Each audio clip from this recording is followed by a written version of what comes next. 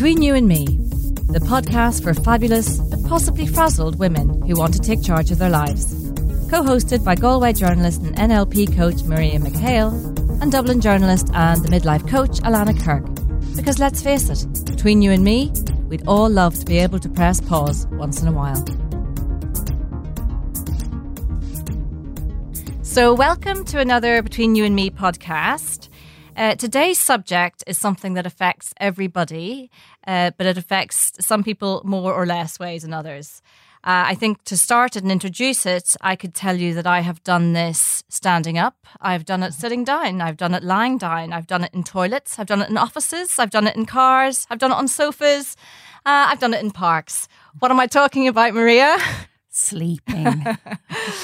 And the reason I've done it in all those places is because usually I haven't done it where I'm supposed to do it, which is actually at night in my bed. Mm-hmm. And I've actually, well, now I say I'm kind of an okay sleeper. I've never been a fabulous sleeper, but I did go through a period about 8 years ago where I had chronic insomnia.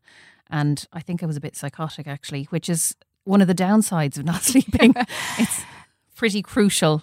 Yeah, and I very similar to me as well. I had a period in my late 20s of very bad insomnia. And I think it is something that like I said, it's a bit like cleaning your teeth and eating. It's something we're all supposed to do. Yet so many of us actually have real problems with it. And I mean, we're going to talk a little bit today about how just actually it's not just a sort of soft subject and how important it is to like have a nice bath and then have a nice sleep. Sleep absolutely defines how we, it impacts every single thing we do. It defines how we think, how we feel, how we look, how we respond and react and interpret events. It impacts our health, our memory, our food, our diet. Yet, and certainly at this time of my life, just when I thought that sleep would become a welcome friend, because I had my last baby when I was 40 and I've got 3 children. So I feel I literally haven't slept in 15 years. Between pregnancies and babies and all the rest of it. And now I have other things happening to me where I'm, waking up at 5 o'clock in the morning in a hot sweat. Although in fairness, the other night that was due to the fact that I'd forgotten to turn the electric blanket off. I thought I was dying, but no, it was just an electrical fault of my own. But, and for a lot of women, I think that years of disrupted sleep, pregnancy, babies, children, and then some of us go into perimenopause and it affects us then as well. And it feels like a fucking conspiracy. It really feels like, when are we going to get a break and get some decent 8 hours sleep and be able to function as the normal people that we should be?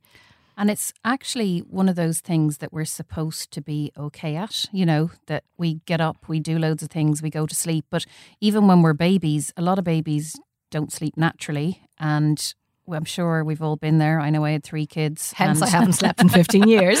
I had twins and there's no sleep going on when you have 2 very small babies. But that was probably I would say I probably was never a fantastic sleeper. I was always a light sleeper. But having my girls definitely kind of kick-started this roller coaster of not sleeping for me. And the sad fact is that, at the time I just was in a daze. But one of the big things about sleeping is how bloody important it actually is. And it's all well and good us say we all know we have to get 8 hours. But basically, not sleeping makes you fatter, lazier, unhappier, poorer, sicker, grumpier, worse at sex, worse at everything. Dangerously driving. It's worse than smoking. That's right. As it damages your health. And I think it actually is 4 hours of sleep is the equivalent to what would now be considered drunk driving. You wouldn't be allowed in charge of a car, yet we have to carry on our lives. We have to function as parents, partners, whatever. And we're not giving ourselves the real chance to what I believe. I literally believe there's sort of 2 sides to me. There's many sides, but there's the main Alana who can function and good and is quite funny and quite smart and can get on with life. And then there is the non-slept Alana, and I am like a freaking antichrist. I mean, I really am totally incapable of functioning at the same level. Things that wouldn't trigger me when I've slept send me off the deep end when I haven't had a good night's sleep. Yeah, and I think that's probably the case for most people. I mean, one of the big things about sleep is, that it's not something that we have to passively deal with, or not sleeping, that we have to passively deal with it. I did go through these, and it was several years. And, the one thing about sleeping, sleeping makes you slimmer. You don't crave food so much. You're not drinking as much coffee. And I think our modern world as well, we're all addicted to our screens. We're so wired. Yeah. And we're still on late at night. And we've kind of forgotten that our brains need to slow down and stop and repair themselves. Like, our life expectancy has increased for all kinds of medical and health reasons.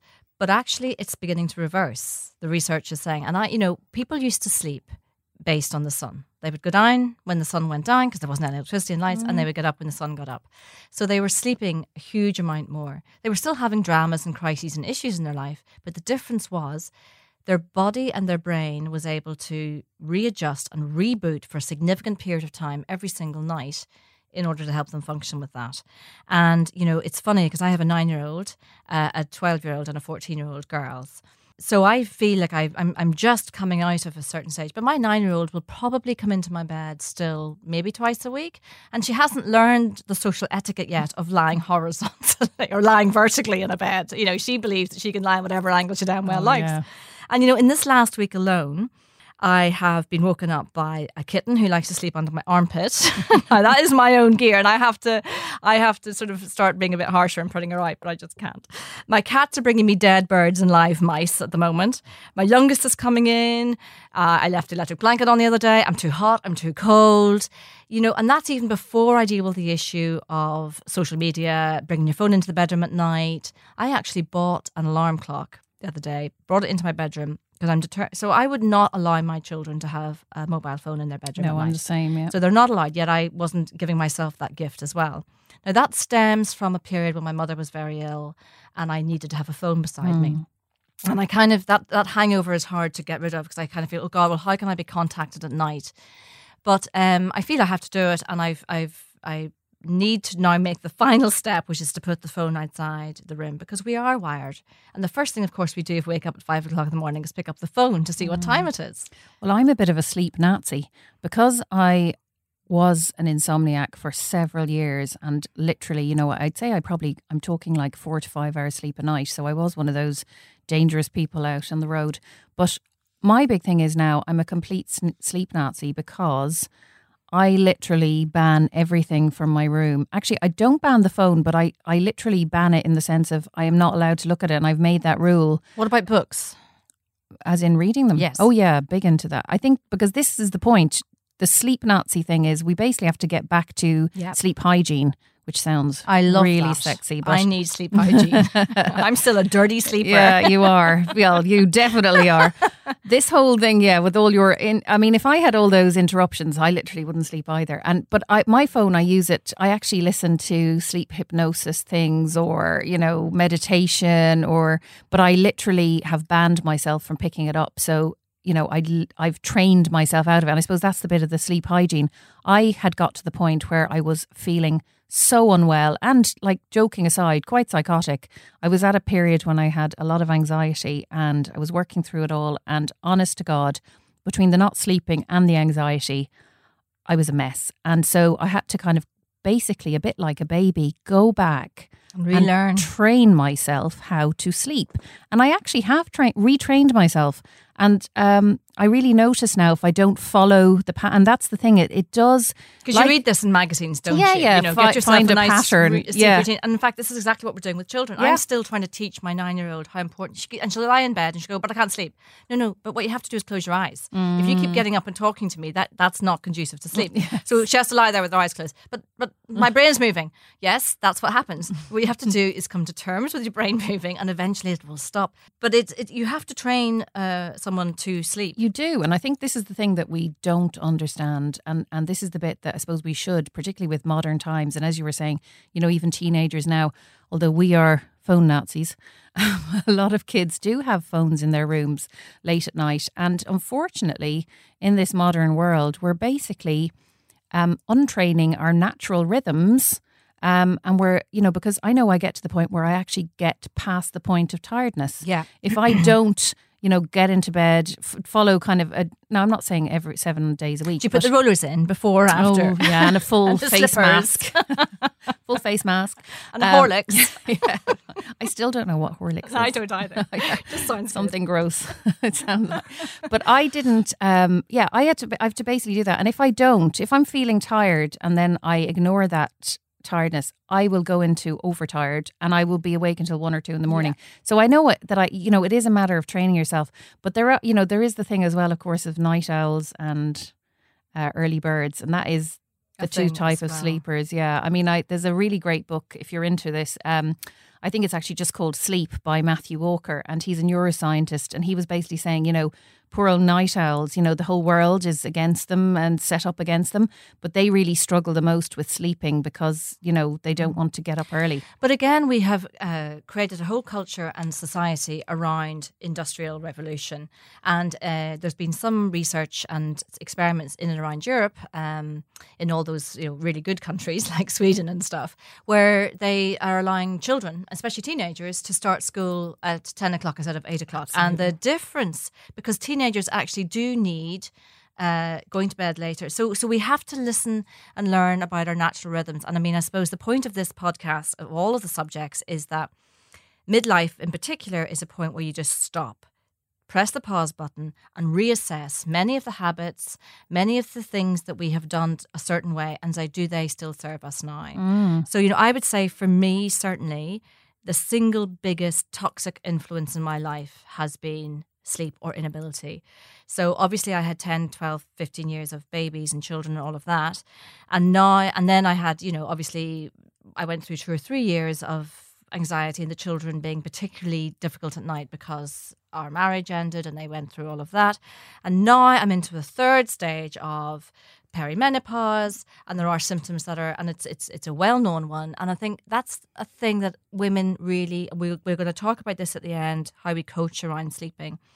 But the most important thing that women can do at this point in their life is take a minute, stop and pause and think about what it is that they really need and what changes they need to make to their lives. And one of the things that is happening, if your sleep is being disrupted for a health reason, go and sort it out. If your sleep is being disrupted for another reason, be it anxiety or whatever, what can we do about that? But it's just taking a moment to going, are you getting enough sleep? Are you just following habits for the sake of following them? What do you think is the sleep optimum? Well, I think the big thing about this is that exact thing what you just said there, to actually stand back and go, this isn't right. Yeah. I mean, if you're not sleeping... I don't have to keep living like a half-shadowed person. And if you're not sleeping properly, there's something wrong. And, it probably not only doesn't not serve you to not sleep well, because, you're more prone to depression, schizophrenia. It sounds horrific when you actually look at the actual health stats of it. But, everyone around you suffers, not just you. And I think that's why Arianne Huffington, who does the Huffington Post, and she's sort of a commentator, and she's actually written a book on sleep as well. And she actually calls sleep the next feminist issue because it affects women so much. Firstly, research has come out quite recently, actually, that women need more sleep than men.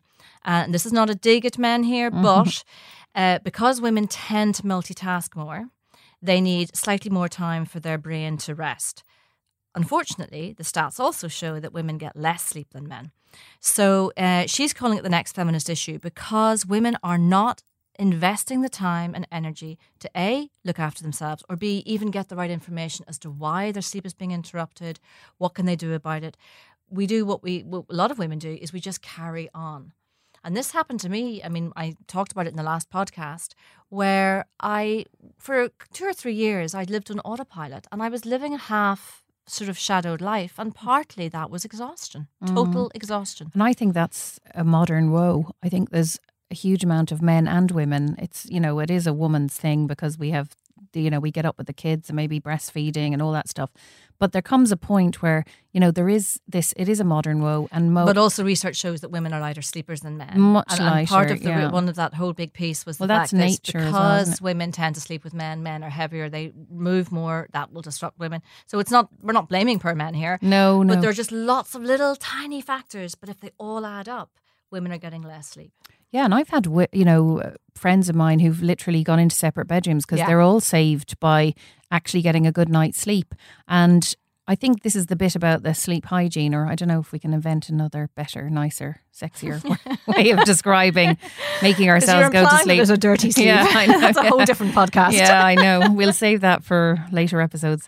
But it is this idea that, you know, we need to slow down. We need to give our body prompts. We need to give our mind these little moments that help it understand that it's going to slow down and stop for a while so that we can rest.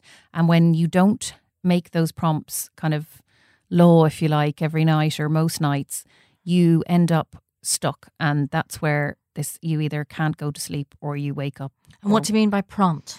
Prompts, so that you're basically giving, a bit like with a kid, you know, where you might give it a bottle or a hot milk, or, you know, I could take a bottle to bed, but it wouldn't be the type that would help me to sleep. Well, funnily enough, there's a lot more of this stuff coming in for grown-ups, like blankets. You know, there's now weighted blankets. Oh, I was thinking of a wine bottle. But yeah, okay, go on. Yeah, I trust you. Yes. Well, I was trying to keep that for later. But, you know, alcohol is actually something that disrupts sleep. I know. But it does make, I actually sleep well. If I have one glass of wine, I sleep like a log. If I have more than one, it does definitely make me toss and turn. Me too. But, you know, the prompts thing is about signaling, so that, you know, you maybe put your pajamas on, take off your makeup, you know, you're winding down, you're psychologically saying to yourself, okay, the day is over. And the whole thing about, it's a bit like having it, that's what I mean about, you might have herbal tea that kind of calms you down. Then you might, you know, go to bed and read a book, not on screen. Yeah. Again, that's your brain just slowly winding down. And often a lot of people find if they start reading, they do feel sleepy. And that's the moment to not fight it, which I'm terrible at doing. I'll just read to the end of the chapter.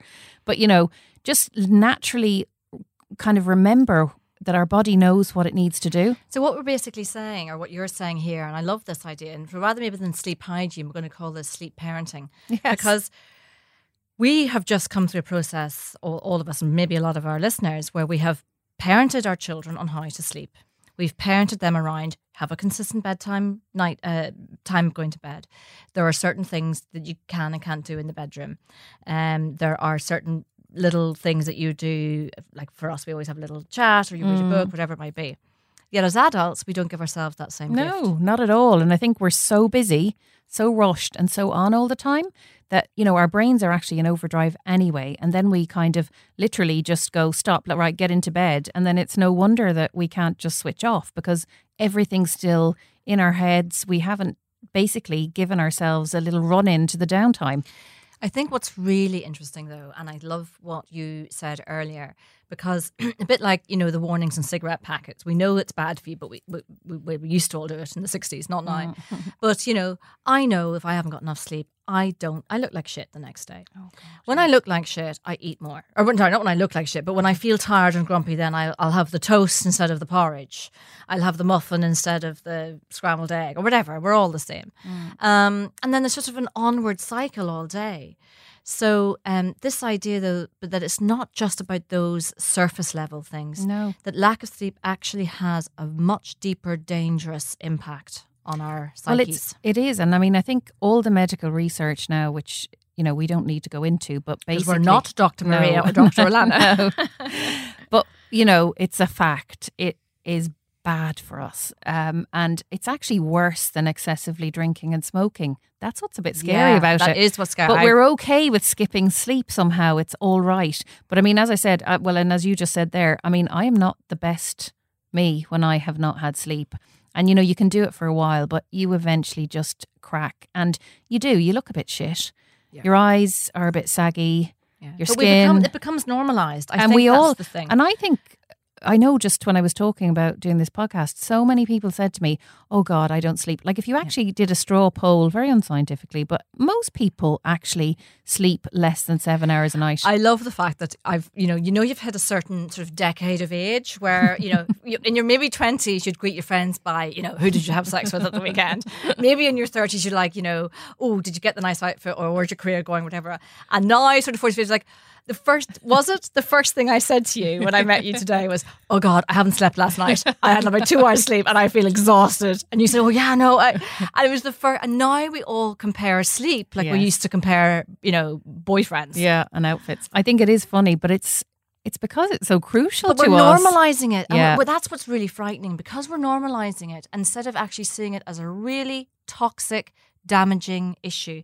And women in particular, at this period in our 40s and 50s and 60s, it's an incredibly important thing to just stop and take stock and go, hang on a second, are my current habits serving me well? Is it okay to continue living at half power because I'm not getting this? Or will I spend a bit of time investing in, why am I not sleeping? What can I do to improve it?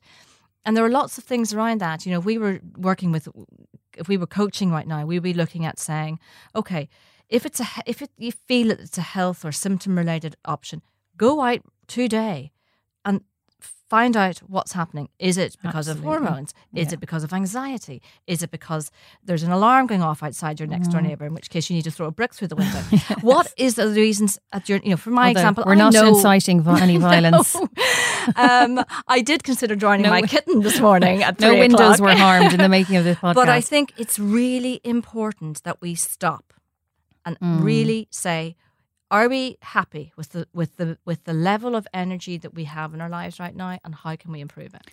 Just the thing you said there about your children, and the ages they are. I mean, my babies are now 15, and 15 years is a really long time to not sleep. Now, I would say I have managed in the last kind of 4 years to kind of claw that back by teaching myself how to re-sleep, basically. But I'm at a really weird stage now where occasionally, because I'm so tired, I think, right, I'm going to go to bed at 9 o'clock. Yeah. I'm going to bed now before my 14-year-old. And I'm trying to usher them all up the stairs. They're like, I don't want to watch another episode of Friends. No, if I can get them all in if I can get them all in their bedroom, they don't have to actually be asleep. But I just feel there's something really wrong about me going to sleep before they're in bed. I think that's the natural cycle of parenting in particular. But one of those things is that whole issue of just minding yourself. And I suppose the point I was making there was, my babies are 15. I've suddenly got this new lease of life and freedom, and I have no intention of dragging myself around being tired. So I've had to kind of say to myself, right, what do I want to do in the next 10 years? How can I up level my health? How can I be the best me? It all sounds a bit American, but that thing of not lacking in energy. I fully intend to be full of energy in the next few years. And so that's where I kind of started looking at what I could actually do. Yeah. It's about not accepting that this is how you should be feeling. Yeah. And also recognizing that for many of us, this is a time of huge transition, either because of relationships or our age or children moving in the family or different aspects. And again, that's why it's important to go, let's just not carry on living as we're living. Just take a moment to stop and go, exactly what you said. This is the time of our lives. We have so much potential ahead of us. We have an extra 20 years of life, not at the end, but in the middle of our lives. Our kids are sort of growing up a little bit. We have a lot of stuff on our mind. Let's not put that aside. We are in the midst of parent care, child care. We're, juggling careers, homes, different things. But this is also a huge opportunity. Let's not waste it by living half asleep, because we're not investing in ourselves on this really important topic at night. And I think one of the things Not the important topic at night we used to talk about. Yes. Now we're trying to sleep. But the thing is, I think there's three things you can think about when you're dealing with sleep. And I certainly know for myself, from my point of view, my mind is one of those overthinking minds. If there's a way of overthinking something, I will find it, and I think... And the best time to do that is just when you lie down. 3:23 a.m. Yeah, absolutely. And I think no one ever said. Everybody has experienced that. You're absolutely wrecked. You get into bed and your brain is like, bing, and thinking of every possible scenario to every problem you've ever had in your life, never mind that particular day. Absolutely. And those kind of things, basically, managing your stress. Can I say that quite often that is because the time that you get into bed is quite often the first time of the day that no one needs you, wants you, is talking at you. That's the first time you get a bit of headspace. Yes. And I think that makes a huge difference. And the thing is, what happens then is the minute we get a bit of headspace, our brain starts trying to sort everything out. Even subconsciously, it wants to close all the loops that it opened in the day. A really important thing that I learned to do years ago was journaling. And I know we will talk about this endlessly probably in the many podcasts. And it's something certainly with a lot of the women that I coach, is journaling is a very good way of just helping to process a lot of the thoughts in our bodies. Now, a lot of people journal first thing in the morning, which is great. Sometimes if I feel and you can feel it in your body. You feel when you're carrying something that's either in your chest or your throat or whatever. Sometimes that can be a really nice thing. Get into bed with your non-Horlicks drink, and instead of a book or your phone, just journal. And actually the process of putting, and the research has shown that process of taking what's in your brain out through your hand and writing, so not on a laptop and not on your phone notes, writing out and journaling, it actually puts them out of your way. That's the thing. It's Empties closing your the brain of loop. them. It's closing the loop. So I would be a fan of nighttime journaling more than morning in a way, because I find that it does just take all the bits out of my head. And I'm one of those, have 20 things going at the same time, lots of different arrangements. Work is never the same every day. And if I don't write stuff out, I will not sleep. I will have all those thoughts going around in my head. And so, I find just writing out, even if it's just a list of stuff. To-do list, Yeah. And that's one of the biggest things. And the other thing is like putting stuff off.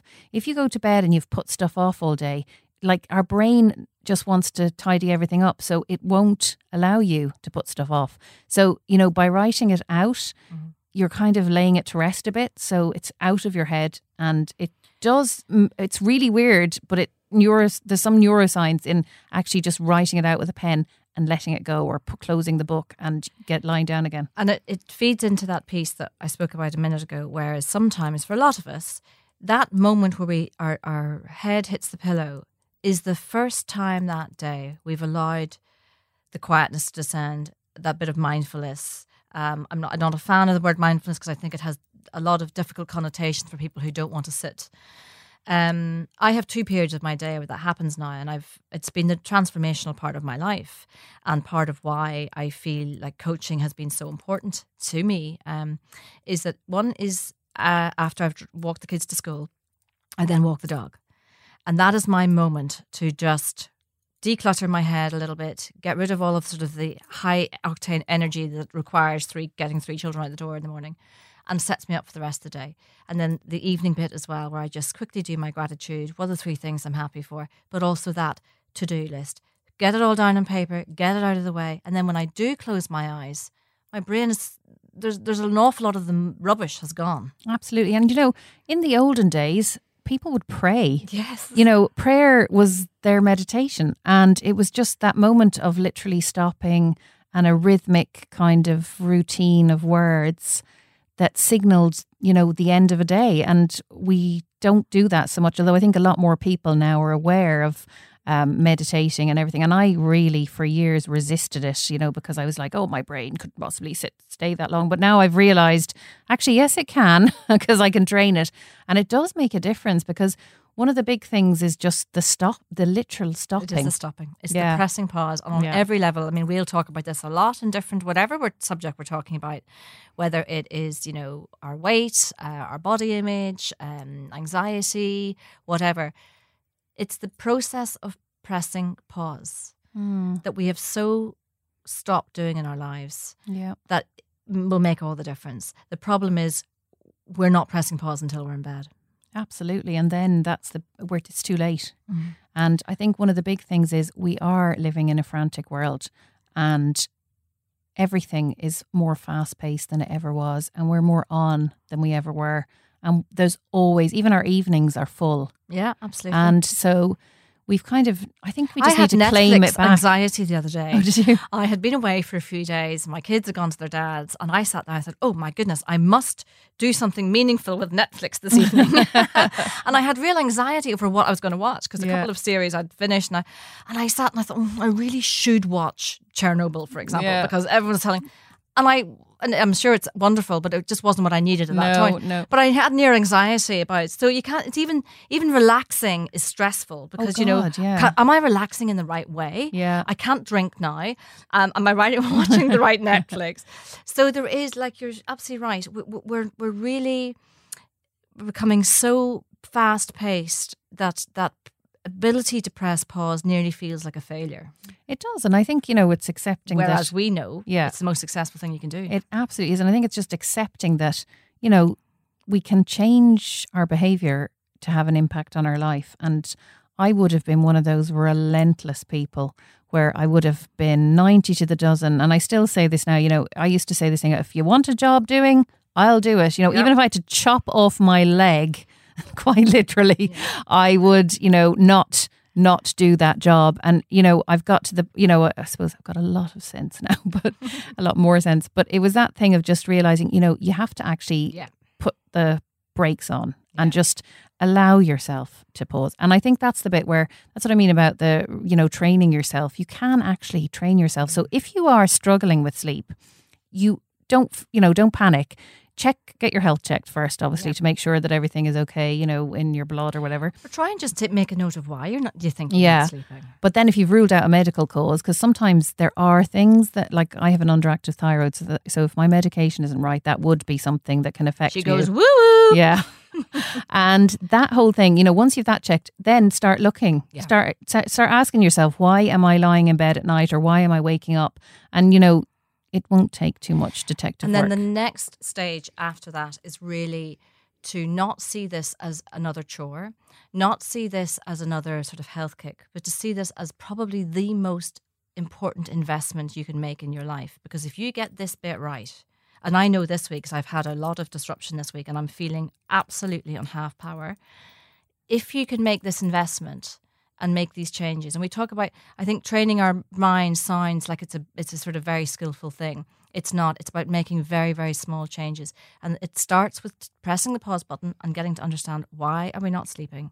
Then making very small changes. So for example, tonight, I am going to put the phone outside. I'm going to do a Maria and I'm going to be hygienic in my sleep this evening because I need to. And I know that I will be a far better mum. I'll be a far better person. I'll be far better coach. I'll be far better everything tomorrow if I get a good night's sleep tonight. And one of the things I do is, when you visualize mentally nice things, surprise, surprise, you feel more relaxed. So if I have something where I'm feeling a bit anxious or I'm thinking about it, I literally visualize it and then just in a kind of positive state and then just literally imagine it dissolving away. And it sounds silly, but it's just giving your brain that message that it's no longer there. So this is like when you sort of are, you're being intimidated by somebody, you imagine them with no clothes on. So this is basically like lying in bed version. And imagining people with no clothes on. Yeah. That's a different podcast, Maria. We'll get to that one. We'll save it for the next time. And so I think tonight I'm hoping that across the nation there will be lots of women going to bed not with Horlicks and not with rollers in their hair, unless that is your thing, but really with a thought and a view of very consciously deciding, what do I need tonight for me, not for anybody else. Don't worry about the house, don't worry about the work, and if you do need to do that, write it all down and then go and try and invest in some proper sleep, because you're not just going to improve the lives of all the people around you, you're going to improve your life, and so that you can actually get on and start living it the way we want to live it. 100%. Can't really add much more to that. I think it's just one of these things of just accepting that we need to make a change. I think we should call it high energy sleep. Does that sound good? Yeah, perfect. Okay, so everyone here tonight has to go and look at ways to get some high energy sleep, because it will be the starting point so that you can actually focus on all the other important things that we want to focus on in our life now, which is living well, being healthy, and actually making the most of this time. Absolutely. So sleep tight. Until the next time. Bye. This has been a production of the Head Stuff Podcast Network.